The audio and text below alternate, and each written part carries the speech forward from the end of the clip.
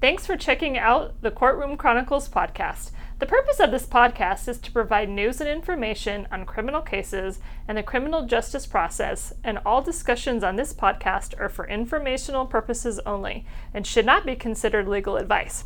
All cases and situations are different based on facts, evidence, and circumstances of the parties involved. Listeners to this podcast should not act on the information contained in any of the materials without first consulting legal counsel. Hey everyone, welcome back to episode 2 of Courtroom Chronicles with the County Attorney. That's Pinal County Attorney Kent Volkmer. I'm Mike Pelton, the Public Information Officer here at the Pinal County Attorney's Office. And today we're going to be talking about, well, I say the criminal justice process, but there's a lot involved in that. It's, as you know, it's a pretty complex process. It certainly is, and I think it seems to be shrouded in mystery, even though we've got Law and Order and we've got CSI and we've got all of these TV shows that are 42 minutes long and show you everything. They actually show you very little, and I think there's a lot of misconceptions, a lot of misunderstandings on how the criminal justice system truly gets results.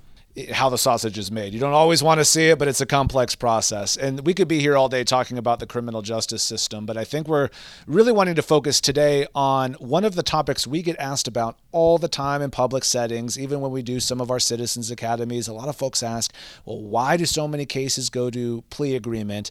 And let's start with actually some of the numbers. I mean, roughly how many cases end up in a plea agreement? So I think it's easier to start with how many cases actually go to trial, and that is, in most agencies, between 1% and 2% of cases actually go to a trial. So that's what you typically see, where there's a jury there, it's before a judge, there's arguing back and forth, and the state is obligated to prove its case. Less than 2% typically go to trial, and then you've got a couple dismissals, but dismissals by and large are very, very rare.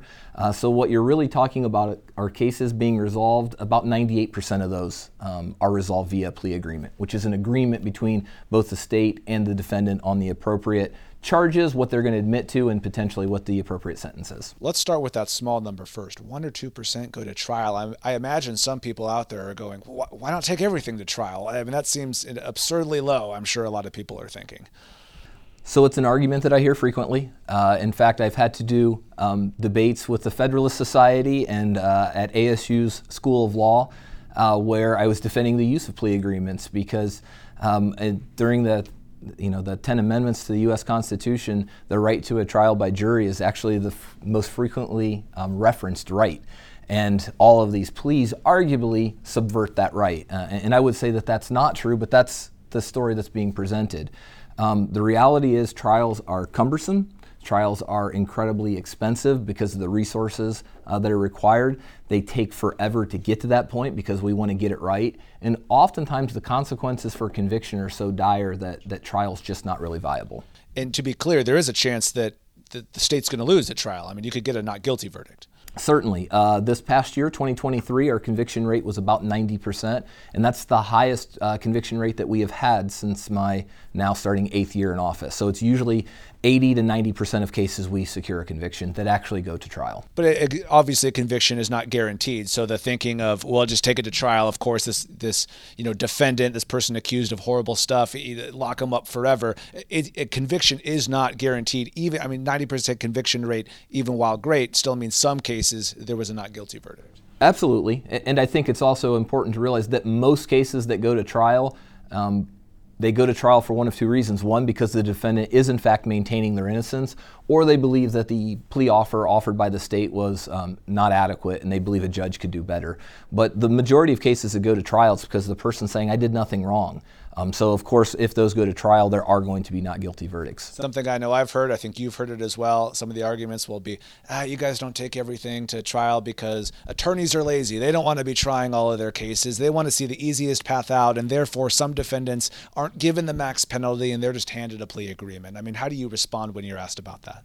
So I can't tell you that that's never the case. In any industry, you've got those that really bust their hump. You've got those that don't. The vast majority of people fall in between. So are there attorneys out there, are there prosecutors and defense attorneys who just don't want to go to trial? Certainly that exists. However, what you have to realize is most of us that are in this field, in the criminal defense world, we love the excitement. We love the natural high that we get from going to trial. There's no better feeling in the world than the first time that you stand before a jury and you try and convince them of something. You open your mouth and you talk to that jury. So it's not the attorneys by and large trying to avoid trial. It's other things that get in the way, because most attorneys love to be in trial. If you give them the choice of reading paper after paper, document after document, police report after police report, or going before a jury and trying to convince that jury of either a person's guilt or their innocence, 9 out of 10 are saying, put me in courtroom all day long.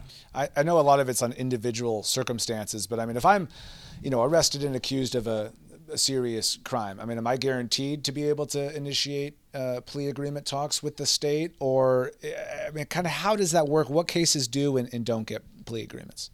So that's a great question, and like most things, the best lawyerly answer is it depends. There is a couple things I do want to clear up, though, just so everybody kind of appreciates it.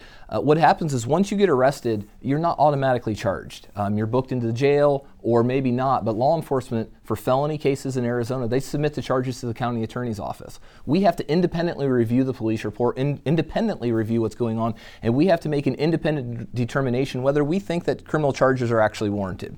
So let's assume that the county attorney's office has reviewed it, charges have been brought, then it's in the discretion of the county attorney's office whether offering a plea agreement is in the interest of justice. And you had brought up that initial point because a lot of times you hear on the news of, hey, Joe Smith was arrested and booked on aggravated assault and first-degree murder charges. That's what a lot of people think. Oh, they've been charged with that. Then they get a little confused because we come into play. What that person is actually charged with may not be at all what they were arrested for. That's correct. So booked, when you hear they're being booked with or initially charged with, that's the offenses that law enforcement believes that they have sufficient evidence to prove. But again, under our system, our attorneys, our prosecutors have to independently review it. Most of the time we agree or we're really similar, but sometimes we're like, it's not there. Other times we're like, well, you missed this whole kind of area, and we actually bring enhanced charges. So it's not until the county attorney's office actually looks at it, or the AG's office in certain circumstances, and actually presents that case to a grand jury or files the indictment paperwork that we actually know the true charges they're being brought against. And once you start talks on a potential plea agreement, I imagine it's tough to find that sweet spot where the defendant really wants to take that and the state is satisfied with the offense or satisfied with the sentence. So how do you kind of find that sweet spot, and how do you kind of go about maneuvering, what's fair but what's tough enough?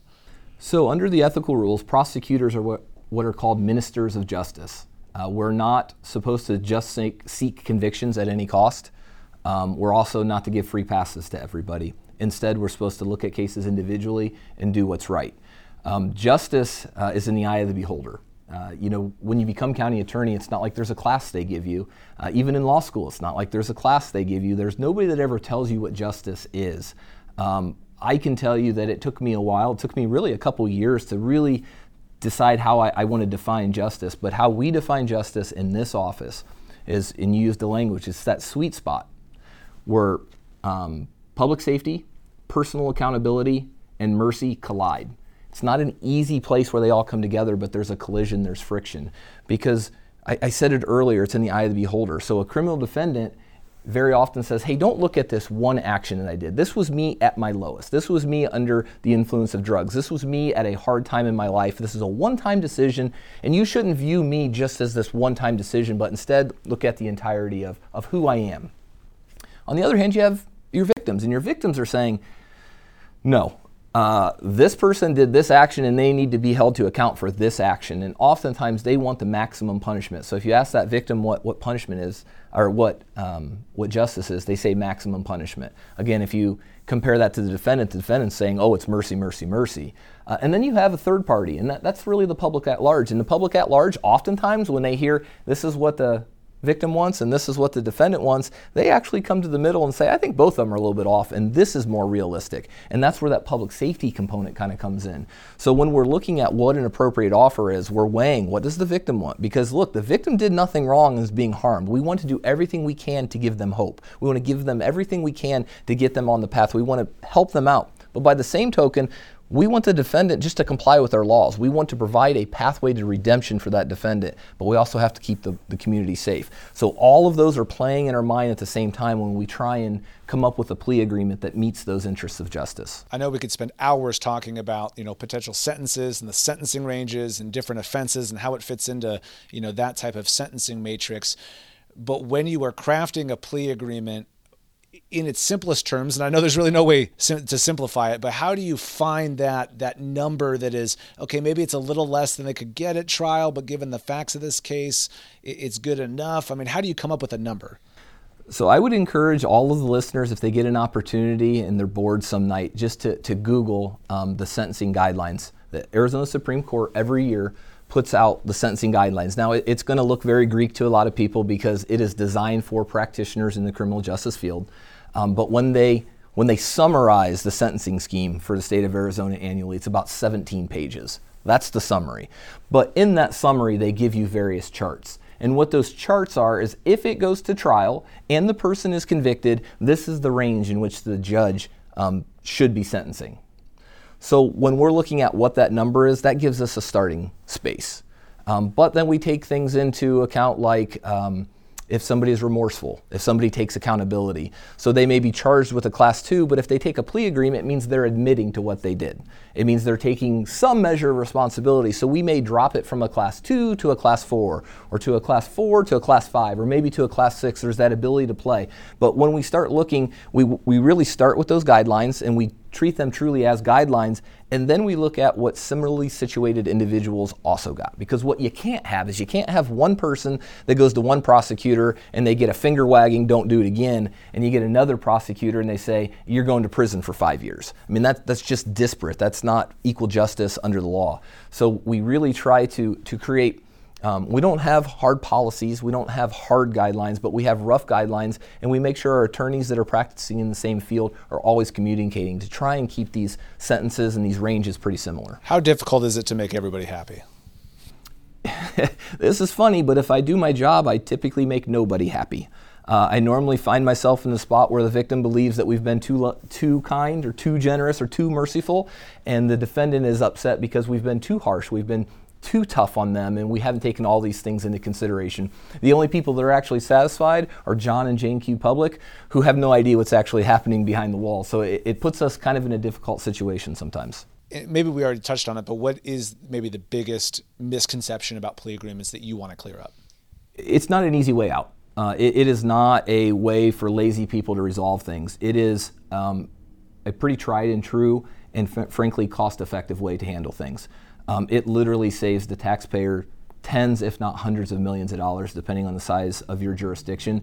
And quite frankly, if we had to try every case, it would be years and years and years and years till even the simplest cases were ever to go forward, meaning the victim gets no justice, meaning the defendant gets no justice. If they're innocent, they haven't proven their innocence. If they need consequences, it may be 3 or 4 or 5 years till they get their consequence.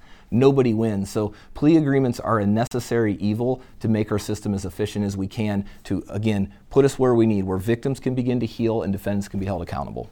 And how do you kind of see this playing out over the coming years? I mean, just a continued tool in the toolbox, or where do you see maybe the path of this going forward in the future? I don't see things changing dramatically. Again, we're in a system right now, or we're in a place right now where the system runs pretty efficiently. Obviously, COVID created some issues. I just got an email yesterday saying there's about 9,000 cases in the average prosecutor's office that is backed up because of COVID. We're not experiencing any of that. We've fought through. We work collectively with our judges across the street here. We work collectively with our defense attorneys to really have a system that is as fair as we can make it. It's not a perfect system. It's the best system devised by man that we're aware of, but it's certainly not perfect.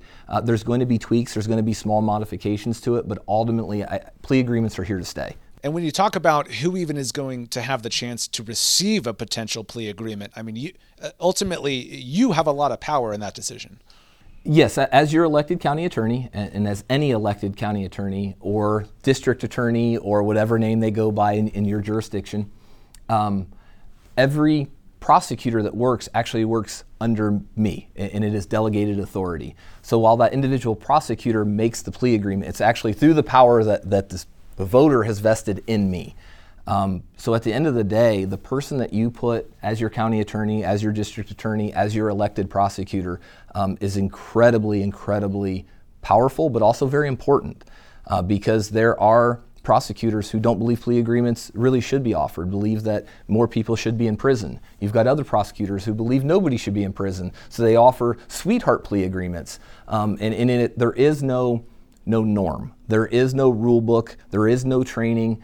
Frankly, there's not even much in the way of gutters that we're told to stay in between. Instead, it's up to the individual conscience of each elected. So the game plan, so to speak, that's my wording, but I mean, when you approach some of these cases and determine who is or who is not eligible for a plea, I mean, that's a lot of power that you have. And in theory, somebody could come in and say, no one's getting a plea agreement or everybody's getting a plea agreement. And I don't think a lot of people think about that. When they go to vote for county attorney, no offense, Kent, I think a lot of people don't even know what the county attorney does. So they just check a box. Who's the incumbent? Is it an R or D next to their name? There's not a lot of thought given to, what power does this person actually have?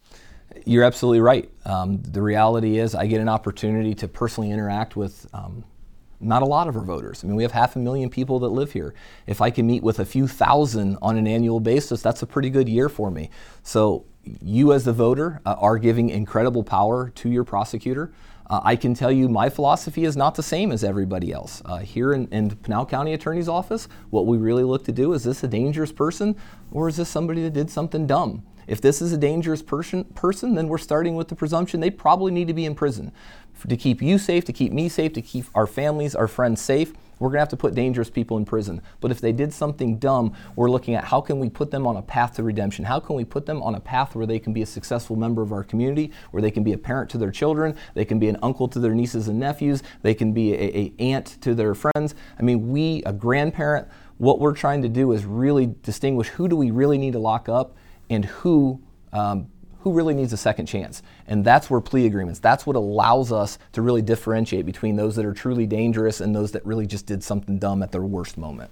And what's funny is the wrong way to put it, but you talk about how many different rabbit holes you could go down just on this topic.